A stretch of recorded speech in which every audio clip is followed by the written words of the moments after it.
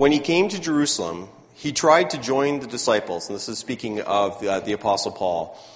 But they were all afraid of him, not believing that he really was a disciple. But Barnabas took him and brought him to the apostles. He told them how Saul, on his journey, had seen the Lord, and that the Lord had spoken to him, and how in Damascus he had preached fearlessly in the name of Jesus. So Saul stayed with them and moved about freely in Jerusalem, speaking boldly in the name of the Lord. He talked and debated with the Grecian Jews, but they tried to kill him. When the brothers learned of this, they took him down to Caesarea and sent him off to Tarsus. Heavenly Father, we thank you for this passage, and we ask that you would give us wisdom as we reflect upon what this means, both in its original context and what it means for us today. We pray these things in Jesus' name. Amen. This morning we're going to be looking at what it means to be a welcoming church. And you might think, wait a minute, I've heard this sermon already this year, twice, 3 times, maybe 4 times. Well, the fact is, for 2018, I've really been focusing on that part of our church mission, that we as Queen Street Baptist Church are a welcoming community. And so I've looked at a number of different passages that reflect upon that. And so if you feel like you're a little bit tired that I've been going on and on and on about being a welcoming church, this is the last sermon for this year that we're going to be doing that on. And I want to promise you that in 2019, I'm going to be going on and on and on about what it means to be growing. So just be aware, that's where we're going with that. So as I've been talking about being a welcoming church and sharing in sermons and in other ways of communication, you may have gotten the impression that what is happening is it is natural for me to talk about being welcoming because I'm a naturally welcoming person. And basically what I'm asking is for you as a congregation to be exactly like me, that welcoming is natural and that's the way it is. Well, I want you to know that that is not the case, that there are many times when being fully welcoming does not come natural to me, that there are situations in which I am uncomfortable with certain people, and that the situation just might cause some anxiety for me. So I don't want you to ever think that this is something that comes natural to me. In fact, as I was thinking about this, I was thinking about a number of months ago. I guess it was in the summer. Things were much warmer, and some of you may remember that we had a gentleman come into the church building about halfway through the service. And he was walking down the aisle, waving his arms around, and at that point, I'm starting to get a little bit uncomfortable. And he came all the way down the aisle here, and in fact, he eventually came and sat right here in this chair during the service while I was standing at the pulpit. And I wasn't sure what to make of that. And eventually, he jumped off the platform, and that might have even have made you uncomfortable there, having the pastor jump off the platform during a sermon. But imagine how I felt during that service. Now, I don't want you to think that what I'm saying here is that I dislike people who suffer from mental illness. The man who was here, he was agitated because he was trying to communicate with me with mental telepathy, and it wasn't working, and it was really agitating him. And eventually we had to call the police and have him taken to a hospital. But it's not about me being uncomfortable with people with mental health issues. I've had my own mental health issues at certain points in my life. Many people in my family suffer from mental illness in one way or another. I've had the honor of being with people and ministering and just visiting and walking with people with mental illness. That's not what was going on. It was about my own need to be in control, to have things peaceful and orderly, and to have someone walk in and try to communicate with me in that way made me uncomfortable. I didn't really feel welcoming. That wasn't the initial feeling that I had when I was in that situation. And it wasn't about him. I can say in confidence that our own situation with our children with autism, there are times that makes us uncomfortable. Especially when we go to visit a church that they may not know us as well. Like, you have to remember, our son Logan in the middle of a service once just yelled out, "Just kill me now." So that was just something you don't expect to hear in the middle of a service, but that's what he did. So those are things that make me feel uncomfortable. What I want you to do right now is to think about, who is it that makes you feel uncomfortable? What kind of person would make you feel uncomfortable? I actually did a little poll on social media asking people what kind of people would their congregation struggle the most. Not to say that they would shut the doors or would refuse to allow such people into the church, but who would they struggle with? And by far, the majority of the people who responded said that it was transgender people that they would find the most difficult to welcome. Not to say that they wouldn't try, not to say that they wouldn't be allowed to come in, but that would be a struggle for people in their congregation. And the fact is, it could happen at any time. In fact, at our Saturday night service, there's a transgender person who comes out at certain times. I have family who are transgender. It could happen at any time. So I want you right now to use your imagination, okay? I want you to imagine right now that someone is just walking into the church, they're sitting down beside you, and you haven't looked at them yet, but I want you to think in your mind that as you turn to look at this person who's just sat down with you, what kind of person would have made you feel the most uncomfortable? I want you to think about that and to hold on to that thought and to those feelings that you have. We're going to switch gears and take a look at this story of the Apostle Paul. And this is taking place at a time where he was going by the name of Saul, which would have been his Hebrew name. Paul would have been his Roman name. And so Saul, before he became a Christian, was a persecutor of the church. He was a very zealous Jew. He was not someone who hated God. He loved God, and he was doing what he thought that God wanted, and that was to put a stop to what was taking place with these followers of Jesus. And we shouldn't think of this as a conflict between two religions, between Judaism and Christianity, because at this point, they are not two religions. The followers of Jesus are one group within Judaism. And so Paul would not have taken the time to go after the followers of Zeus or of Osiris or someone else. But he saw these followers of Jesus, these people who were claiming that Jesus was the Messiah, and he wasn't just the Messiah, but he was actually divine in some way.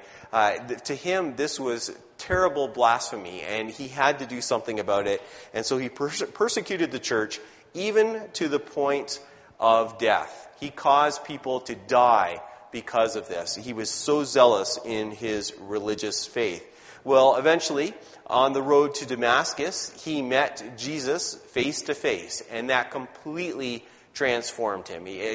There was no arguments that could be made in the face of Jesus Christ, risen from the dead, standing in front of him. And that completely changed Paul. He became a follower of Jesus at that moment. And so it's obvious that at that point, Jesus was fully accepting Paul with no questions. Paul was now a child of God. He was adopted into the family. But that doesn't mean that all of the other Christians are going to accept that just as easily. And so Paul eventually finds himself in Jerusalem, which is at that point the center of the Christian church. That's where all the other apostles are, all the other leaders of the church are. So it's natural for him to want to connect with them. So he goes and he tries to connect with these Christians. but they're not interested. They don't want to talk to him because they're afraid of him. They don't know what he's doing. He could be just doing a trick. This might be a tactic of Paul just to have access to the leaders of the church and to be able to cause them to be arrested and executed and to put a stop to the church right there. And you can imagine how they must have felt. We can't say that these people were terrible for being afraid of Paul. Imagine if we had someone come in right now and say, I just want to share my testimony that for the last 10 years I have been fighting with ISIS and have been been involved in killing Christians through ISIS in the Middle East, but now I'm a Christian and I'm just here to come and also I want to be one of the greeters at the church. We would be a little bit nervous if something like that happened. And that's kind of what's going on with the Jerusalem church. They're afraid of Paul. And so they don't know what they're going to do. And then out comes Barnabas. And Barnabas isn't actually his name, it's a nickname, and it means son of consolation or son of encouragement. And he lives up to that name by stepping in and taking a chance, taking a risk with Paul, and reaching out to him and bridging the gap between Paul and the Jerusalem church. And he's able to make that connection, to bring him into the fellowship, and to bring them together. And that is an amazing story for us to think about, that Barnabas would be able to do such a thing. Imagine if he had never done that. How would Christian history have been different? How would even our New Testament be different if Barnabas hadn't done something like that? So I find this an inspiring story. But inspiring in what way? It can be inspiring in kind of giving us the warm fuzzies so that we can look at that and say, oh, isn't that great? Barnabas, he was just a swell guy. Yeah, good for him for doing that kind of thing.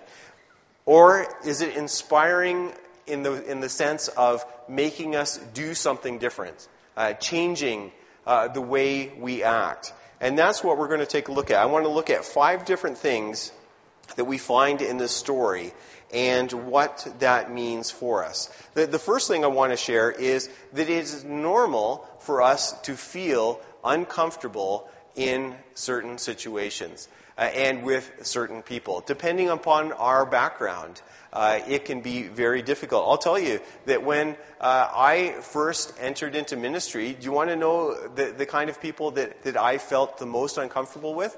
It was people in nursing homes. And the reason for that was that when I was very young, in fact, around the age of faith, maybe a little bit younger than that, my grandmother was in a nursing home, and it was a time before nursing homes were regulated, and the situation and the living conditions in that nursing home were terrible.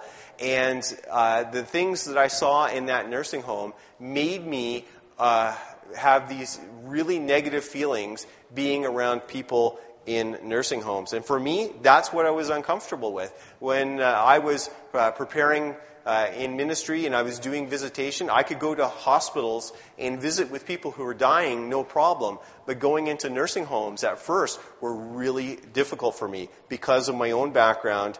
That was the group that I was struggling with. So it is normal for us to feel, in certain circumstances, a sense of discomfort. In fact, I would say that's a good thing, because if we're not feeling any discomfort, that probably means that we're sticking around people who are exactly like us, and we are putting up walls to keep anyone different away. So if we feel some discomfort, it is normal, and it's probably a good thing as well. The second thing that we find in this passage is that there's a time when the church needs to get over the fear. It needs to get over the fear of what's going on. Now, that's not necessarily the same as getting over the discomfort. It is okay still to feel a little bit of discomfort. That's going to take a while to overcome. But the church needs to get over the fear. It needs to just at some point say enough is enough, and we are going to move forward. I think about this in terms of this church and the Out of the Cold program. I'm sure that when that decision was first made, there was a lot of thoughts. There were probably a lot of misgivings. What's that going to look like? What's going to happen when we do this? And there was still some discomfort, I'm sure. In fact, I'm sure that there's still some discomfort even today because we still don't know what's going to happen. We don't know, is there going to be damage to the church when we show up the next morning? We don't know these things. But at some point, the church got over the fear and said, okay, we are going to welcome these people into our building, and we are going to provide a safe place for them, and come what may, we're just going to do it. And so that's a step that the church needs to take.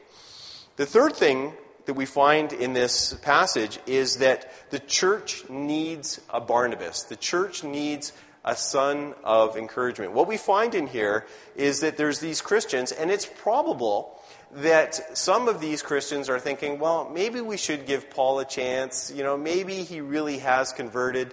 Maybe he really is a follower of Jesus. But they're kind of humming and hawing and probably looking at the ground and not sure what to do. But eventually, Barnabas steps in. And he's the one who takes the risk and begins to interact directly with Paul. And that's what churches need. They need a Barnabas or many Barnabas. They need that one person to step forward. When someone comes into the church who's a bit different, or just a person who just comes into the church, we need that one person to go over and to connect with them.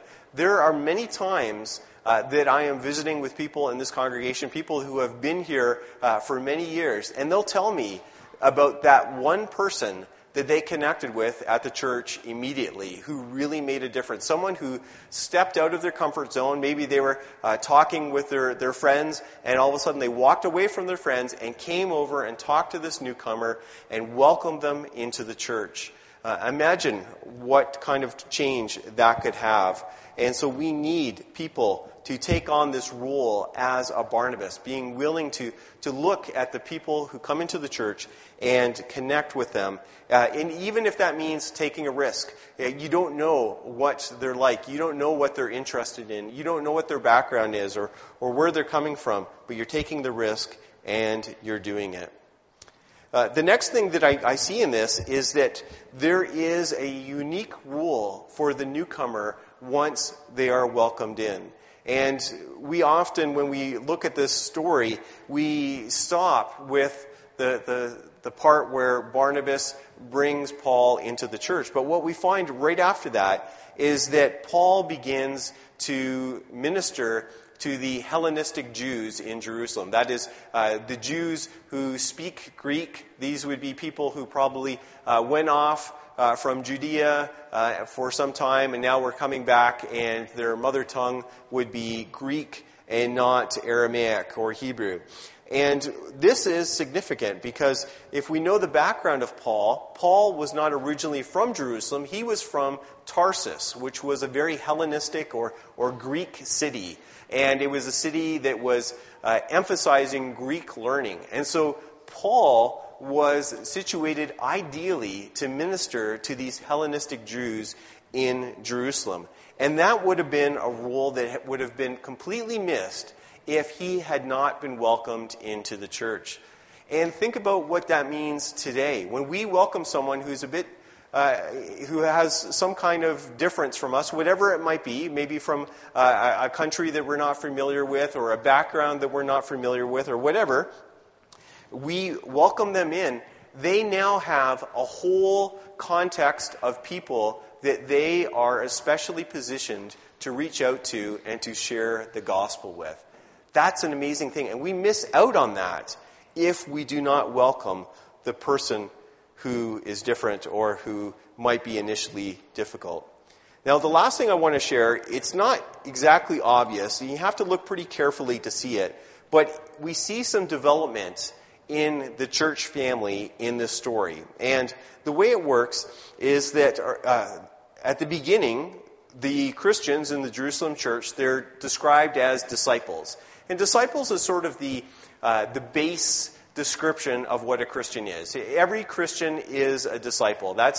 You come in as a disciple. And then the next description of that is them as apostles. Now, they're not really living up to the role of apostle. Apostle means one who goes out. And not only are they uncomfortable going out, they're actually uncomfortable letting people in. And so they're not really living up to that title. But the next time that they're described, it's another word again, and some translations translate it as believer, but literally what it says is brother. Brother is the real translation that's there. And I think that is important. That we're seeing here that they've gone from being just disciples to being brothers and sisters. They are becoming a family. And we actually see that in Paul's conversion, where we see that God sends Ananias to go and talk to Paul. And this is the first Christian who's talking to Paul after his conversion. And he doesn't want to go see Paul because he's afraid of him, just like we've been talking about these others. But when he goes and visits with Paul, he describes him and calls upon him as brother. There's a relationship that is going on. And that's what takes place when we welcome the stranger into the church. There is development in the family. Now, I do not want to pretend that being a truly welcoming church is an easy thing. Now, it's fairly easy when we welcome people who are just like us, but when we start welcoming people who are different than us, it's a little bit more stretching. Now, I am thankful that the tradition within our church is to welcome people who are different. So even as I talk about people welcoming people who are just like us, I don't know who just like us is here, because when you look around, we all look so different, whether ethnically or age-wise or ability-wise or anything else. And yet, there's always room for us to stretch. And I keep coming back to this, not because we're doing a bad job at welcoming. I would say we're doing a fantastic job at welcoming. But if we're not reminded of what the Scriptures say, then we can easily slip away from that. I want to leave you with this question. What happens when we welcome the stranger? And we can look at that from two perspectives. What does it mean to the newcomer who comes to this church when they are truly welcomed? Not just tolerated as being a part of our worship service, but truly welcomed. What does that mean? Who knows what's going on in their life? Who knows what they're coming from? That could be life-changing for them to find a place where they are welcoming. But I also want to ask, what does that mean to our congregation when we're welcoming? How does that transform us? As our family grows, as our family deepens, what happens to us? Really, there's a blessing on all fronts. Let us pray.